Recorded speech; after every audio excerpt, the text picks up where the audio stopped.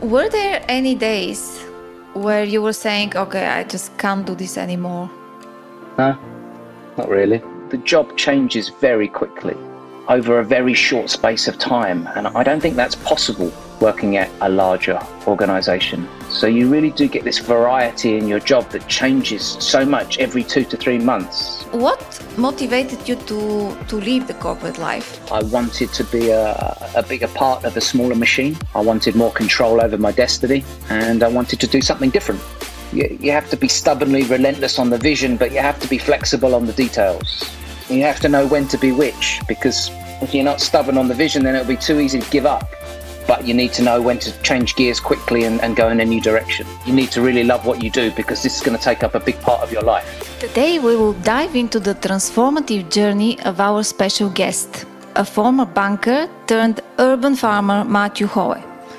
From trading desks to cultivating green vegetables, he is the man behind GrowBricks, an urban farming company on the rise, now making strides internationally. I met Matthew 15 months ago at the cusp of his entrepreneurial adventure. Today he is here to share his practical roadmap to success. In this chat, we'll get into the nuts and bolts of living a steady job, taking calculated risks, and building something of your own. Tune in for a real talk and valuable insights about making a significant pivot and what it is to be an entrepreneur.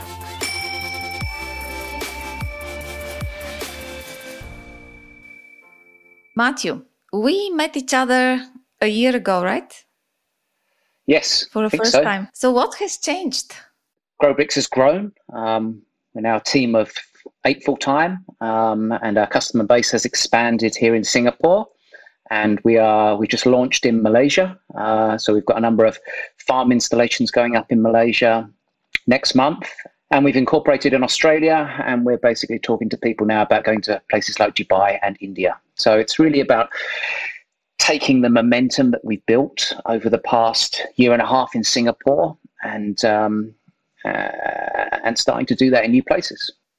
Wow, that's amazing. I'm so happy to see this development, really, because I think what you're doing is one of the future of food, definitely, what everybody should have in their house. Amazing. I'm so excited. Yeah, I mean, we think that basically everybody should have a closer relationship with the source of their food.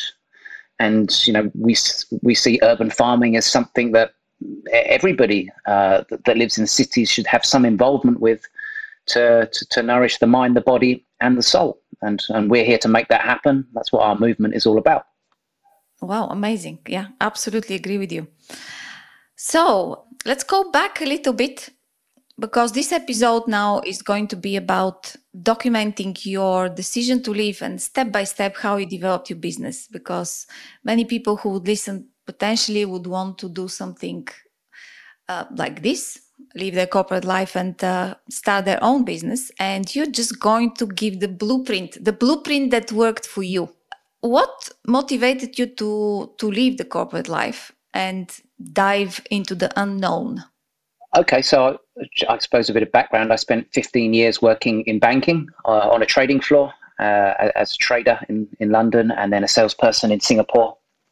And whilst I enjoyed the experience and I met a lot of interesting people, and it was certainly a lot of fun, that wasn't what I wanted for the second half of my career. I wanted to be a bigger part of a smaller machine.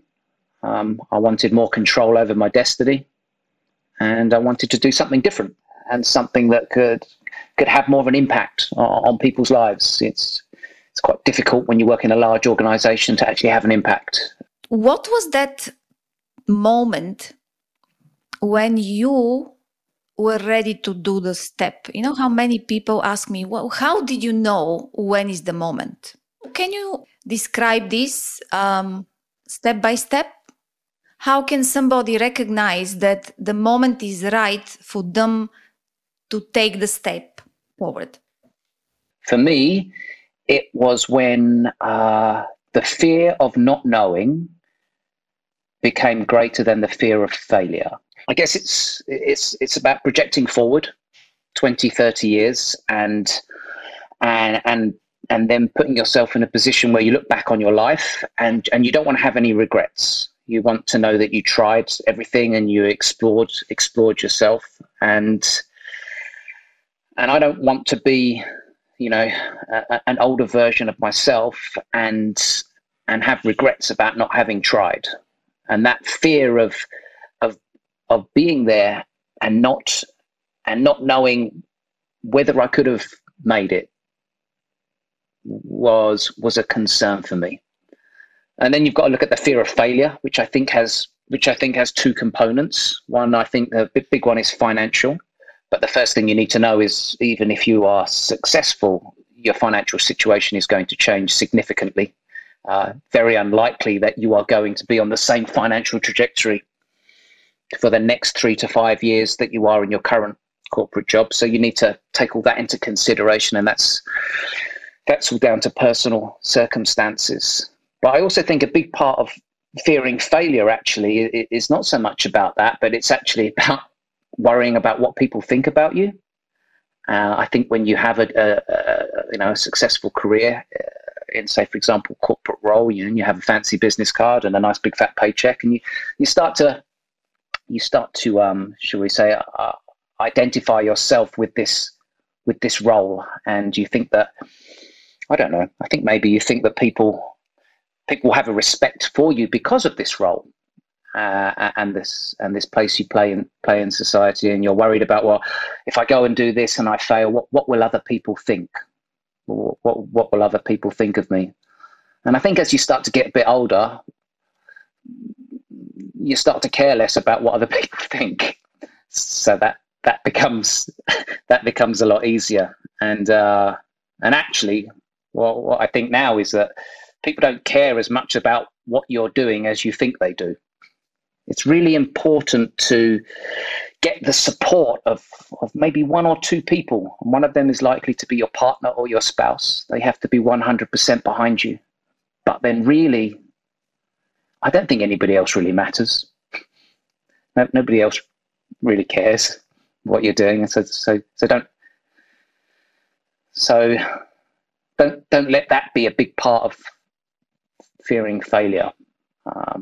So in answer to your question, it's basically when the fear of never knowing, of having regret when I'm older, became greater than my fear of failure. I started to care less about what people thought, and I started to care less about, shall we say, how much money I actually needed to be happy going forwards. I think as you get a bit older, you're less interested in buying things and more interested in having and making sure that your time is, you're doing something which is satisfying and fulfilling. I see. So let me just go a little bit deeper on that. People are always wanting more, more. Let's climb that next, and I have a bigger house, and I have a better car, and I have more clothes, and I have this and that. So did you reach that moment when you said, well, no, I don't want these things. I know what enough for me is. And that's what enough for me is. And when you accepted it, that was a threshold. Yeah, I think so. I mean, yeah, at some point I was no longer interested in having a fancier car, or no longer interested in having a larger house, or those things. I knew that, I suppose I started to realize that go forwards 15 years, those things weren't going to make me satisfied or happy anymore. So how did you de-risk this decision? Every individual circumstance is different. It really helps, I think, if you're in a family with 2 incomes. That plays a big part in the decision. Obviously, if you have children, that also plays a big part in the decision, because you're taking risks for the whole family. It's not just yourself. And then you need to figure out, what your own personal financial runway is, and then work the calculations backwards. Give yourself 3 to 4 years, and you've just got to do the sums, and then figure out whether you need to adjust your lifestyle if necessary. So once you left and you started with the new company, what were the first things you did? Basically, this company was bootstrapped for a very long time. So I started working on this just as a hobby at the end of 2019, and it was just a hobby for an entire year. A lot of the product was developed in my spare bedroom through COVID, using 3D printers, and it was really only a year later that I decided that I made that decision that I spoke about earlier to go full time. So you can do an awful lot, and I really recommend that other people do this too. You know, do as much as you can with your evenings and your spare time. You really want to be confident that, as confident as possible that what you're going to do is will succeed. So I encourage everyone to, put in the hours in the evenings and the weekend to really take things as far forward as you can. But you can only go so far working weekends and evenings. Like, for example, and you could probably go further if you're in the software business, but we brought a physical product to market, and when you do that, you need to engage with suppliers and manufacturers. And if you want to develop those relationships and move things forwards, they're not going to meet with you on a Sunday afternoon or Wednesday at 9 p.m. So you have to, it's at that point that you've then got to make the decision to go in all in 100%. And for me, the first, it was actually very slow to start with, because I had to basically take the product from a prototype to market, which was basically 6 months without a product, designing, working with engineers, meeting them once or twice a week. And until I had that product, it was very hard to really test any of the hypotheses that I had. I mean, you're sure you can do some marketing, you can try and sell for, do some pre-sales, but it's the first 6 months were actually, shall we say, quite lonely through COVID, and it was quite difficult, to be honest. It's a big change. You invested your own money, right? Yeah, I invested my own money and I raised funding. That's another thing. No one is going to invest in you if you're only committing part-time. Yeah. To a project. So you invested money, you brought this project to a certain level and extent, and then you said, okay, I would need funds or investors. So when was that moment, and how do you know you get to that? Oh, so basically the money was needed to take the product from prototype to a manufactured product. So in order to do that, there's quite a large, unlike software, whereby you don't have this constraint. If you want to take a product from prototype to market, you need hundreds of thousands of dollars to invest in the manufacturing processes and equipment. I see. Okay. And how do you make the plan of how much you need? I knew I had a rough idea what it was going to cost, just from a product perspective. And then basically I raised a bit more just to give me some runway for a year or so. And that was that. And yeah, it wasn't particularly easy to raise that money. So, if there was more money offered to me, then maybe I would have raised more and sold more of the company. But it just so happened that that's all I could raise at that time. So it had to be enough. Yeah. And were these angel investors, or how did you go about this? It was basically just through connections. I'd say angel investors. Yeah, probably more angel investors rather than friends and family. In fact, none of my investors, maybe with the exception of one, I had a previous relationship with. You got the investments. How did you go about finding your clients and the sales process? Was it yourself only? Did you hire people? Can you just walk us through this period of time, this very important step? The product was always supposed to be a B2C product for homes. The idea was that it would be this piece of furniture that people could buy and they could put it in their dining room or their kitchen and grow their own produce. And then we would provide a service that sort of assisted with that, just to make sure that people keep going rather than give up after a few months, which is what I saw was happening quite regularly.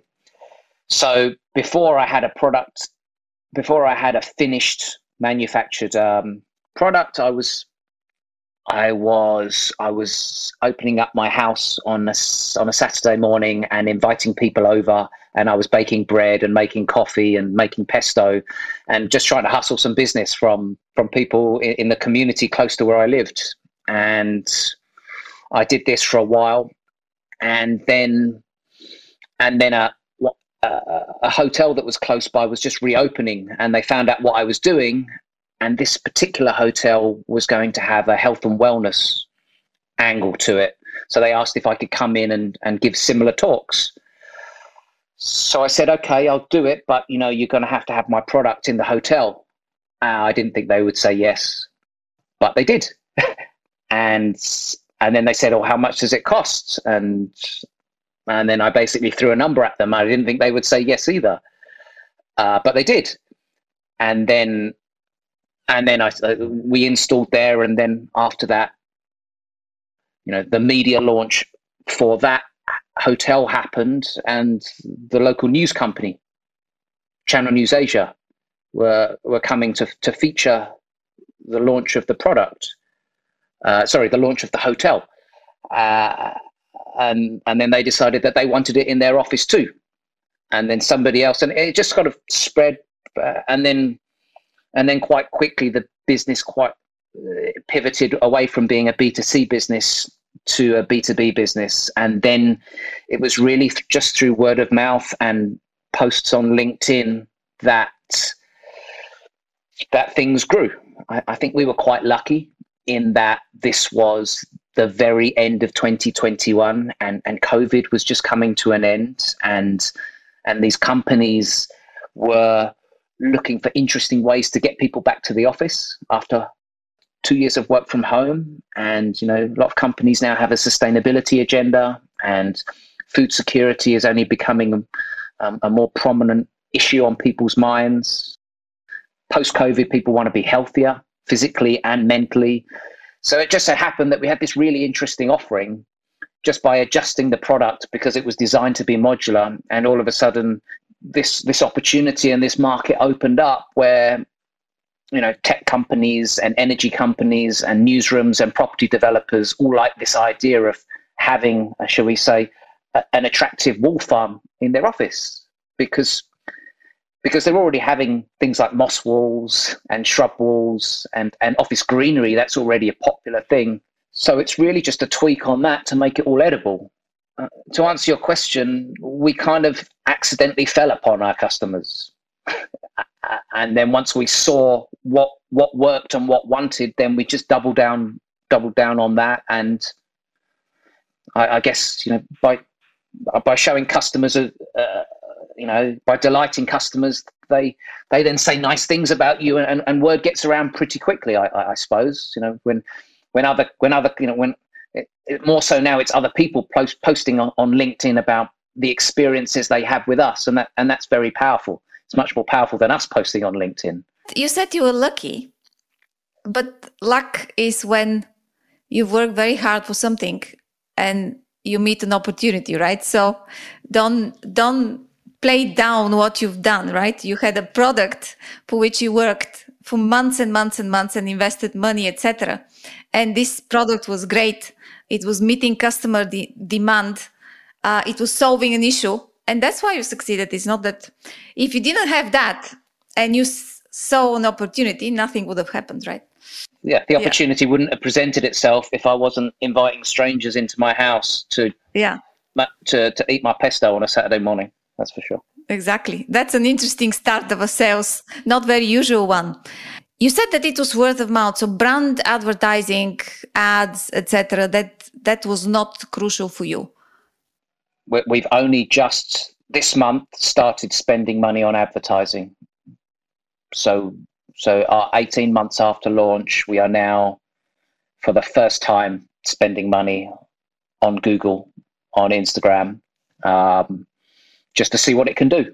Very good. No, absolutely. It just, we so much rely on social media and we think without social media, that's not possible. But you started with the old fashioned model of come and see, come to my house, try the product, etc. Right. And then you added social media, your account, growing your account on LinkedIn, for instance. You didn't hire a company to do your marketing strategy, etc., etc. So what I'm saying is that it is possible, right? You can do it organically yourself if you have a great product. If you have a great product and you're passionate about what you do. How did you determine how many people you need in a company, who to hire? How was this done? Well, I mean, people have just been added as we've moved along. There wasn't. It was just me to start with, and then when I got too busy, I was lucky that I had a friend that was looking for a new opportunity. So he joined me, and then when we needed another person and another person, and I think from that perspective, I've been very lucky to just stumble upon super passionate people which all share, the company vision. And I think when you have a strong vision and mission, and you're a mission-based company, and you can articulate that mission well, I think it's easier. It's not easy. It's easier to get dedicated, committed people to follow you. Or maybe that's how it works at other places. But you're kind of, you start with, and you're doing it, everything from sales to taking out the trash. It's only when you sort of start to get to, shall we say, 7 or 8 people that then you start specializing in certain fields. But to begin with, it's just all hands on deck, doing whatever needs to be done. Mm-hmm. And often those jobs aren't fun. Is the grass greener on the other side? As people say, oh, okay, I'm going to leave the corporate life and now everything will be absolutely great. What's your take on this? I wouldn't say it's greener. It's different. It's very different. So when you finish school, you go into the workplace, everything changes. Okay, so you have to adapt to a new environment. All of a sudden, it's not just about a few assignments and some coursework. You have to show up, and you've probably got a boss and you need to report into them, but you need to really understand the whole organization and how it all works if you're going to be successful. And some people are really good at this. I'm just not one of them. But then, and you get paid, of course, which is nice. But when you make this transition to starting your own thing, the difference is about as big, maybe even larger, than going from a student to being an employee. Being an entrepreneur is actually, I think, a lot closer to being a student than it is being an employee, because there's no guarantee that you're going to get paid to begin with. And also, if you don't want to get out of bed in the morning, you don't have to. No one is going to give you a hard time if you don't turn up at your desk at 9 a.m. It's really for you, and you have to drive it all yourself. It's really just about you and your product and your service, and getting that to connect with potential customers. And so it's very different. That's what I'll say. I wouldn't say it's greener or less green. It's different, and it's about as different as going from a student to being an employee. What are the qualities that helped you get into the entrepreneurship? Can anyone become an entrepreneur? Firstly, you need to ask yourself why you want to be one. Definitely don't do it for money, because if you're just after the money, then much easier to just stay where you are. That's the wrong reason to do it, for sure. So if you're going to do it, do something that you're passionate about. If you don't like what you're doing, I don't think you can make it work. And then I think the thing which isn't immediately obvious when you start is the importance of sales. So sales is really important when you start a business, and sales can take many forms. So it's not just about selling to customers. You need to sell a future relationship with a supplier. You need to sell a vision to potential employees. You need to sell a future return to investors. And of course, you need to sell your product or your service to customers. If you're not comfortable with selling or articulating what you do or your vision or your mission, then I think it's going to be very difficult. So I guess in answer to your question, if you aren't comfortable with sales, then you need to find someone to join you pretty quickly. Yeah, having a product is one thing, but getting people to pay for it is much harder. You said that you have been working late evenings and Saturdays and Sundays while this company was a hobby. Let's talk about work life. And honestly, this phrase became so cliche, work-life balance. I would rather say it in another way. So how do you make sure that you don't burn out, that you still have you're not tired, you look after yourself well, but also work hard, because working hard is what happens when you want to succeed in anything, right? So how do you do that? How do you find the balance? I'll be honest with you, I don't think I'm there yet. So, but it is difficult. So the thing is, you need to be passionate about what you do. Otherwise, I think the chances of success are quite low. But then, and this is quite useful because it means that what you're doing is your mind is constantly drawn to it, which is good from some perspectives. It's also quite difficult in others because it's very hard for you to switch off and compartmentalize and, as you say, look after yourself, because it's not a sprint, it's a marathon. And burnout is something which does worry me. So look, I don't have a good answer for you there because I haven't figured it out. But I am working on it. It's little things like putting your phone in a box on a Sunday and not looking at it, making sure that you get that half an hour of exercise every day, making sure that you spend time with your family and your friends, and you just try and switch off. That is a lot harder to do when you are running your own business than it is when you work as an employee. And that's quite hard to explain to someone until they start their own business. I didn't realize. Somebody may have said, I probably would have heard it, that you work harder, but I don't think you realize how much more emotionally and mentally invested you are in what you're doing when it's a company that you start.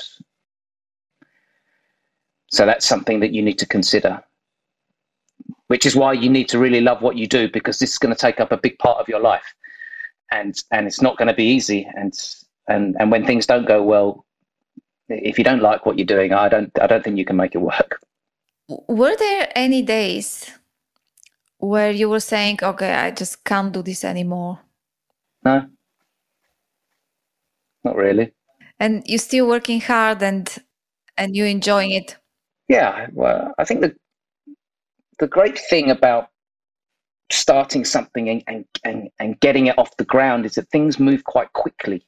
So the job that I was doing, every couple of months, when you start to bring on new people, the job changes very quickly over a very short space of time. And I don't think that's possible working at a larger organization. So you really do get this variety in your job that changes so much every 2 to 3 months. My job is completely different to what it was 3 months ago, and it's completely different to what it was 3 months before that. And I think that's one of the really attractive things about working for a smaller company. Not necessarily about starting a company, but you can be like one of the very early joiners to a company, and you'd still get this really very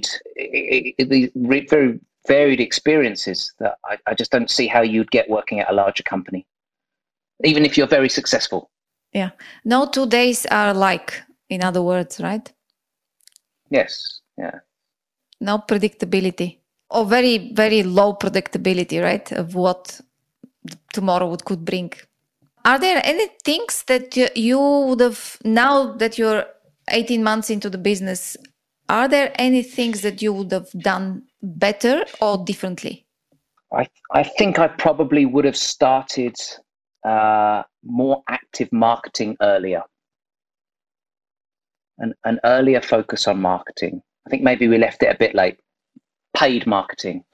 Were there things that you absolutely did not anticipate and plan that really kind of surprised you?